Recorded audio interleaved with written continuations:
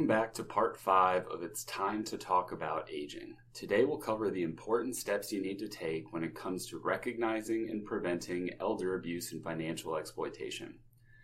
Elder abuse and financial exploitation are all too common. It's important to take steps to protect both our loved ones and ourselves against this silent epidemic. The best way to safeguard against the issue is to raise awareness among family and friends and stay in touch with potentially vulnerable parties. The more we bring awareness and understanding to this issue, the less likely victims will be afraid to come forward.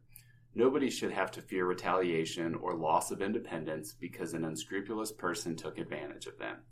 Our older population should not be ashamed that they've made a mistake or embarrassed that someone betrayed them. Believe older people when they tell you they have suspicions and take their concerns seriously.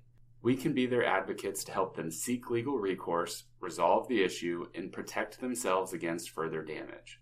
Ultimately, we will be in their shoes soon, if we are not already there, and we would hope that someone will be looking out for us when the time comes. We hope that It's Time to Talk About Aging has been helpful to you. If you have questions or comments, please reach out to us at aspenwealthmgmt.com or on Twitter at aspenwealthmgmt.